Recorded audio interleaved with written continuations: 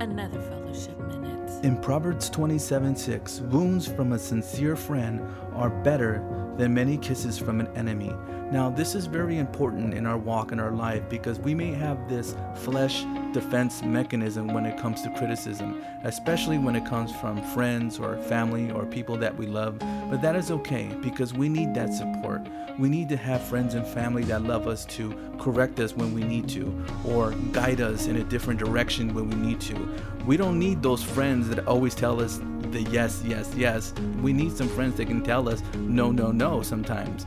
If we keep having those yes, yes, yes, and everybody keeps agreeing with us, we're never going to grow. We're never going to change. We're going to keep going with a certain path in our lives, and that will hold us up from becoming more of a strong believer in Christ. So we need that. As our friends and family that can be there for us, we need to be there for them as well as brothers and sisters in Christ as we grow in this walk with Christ.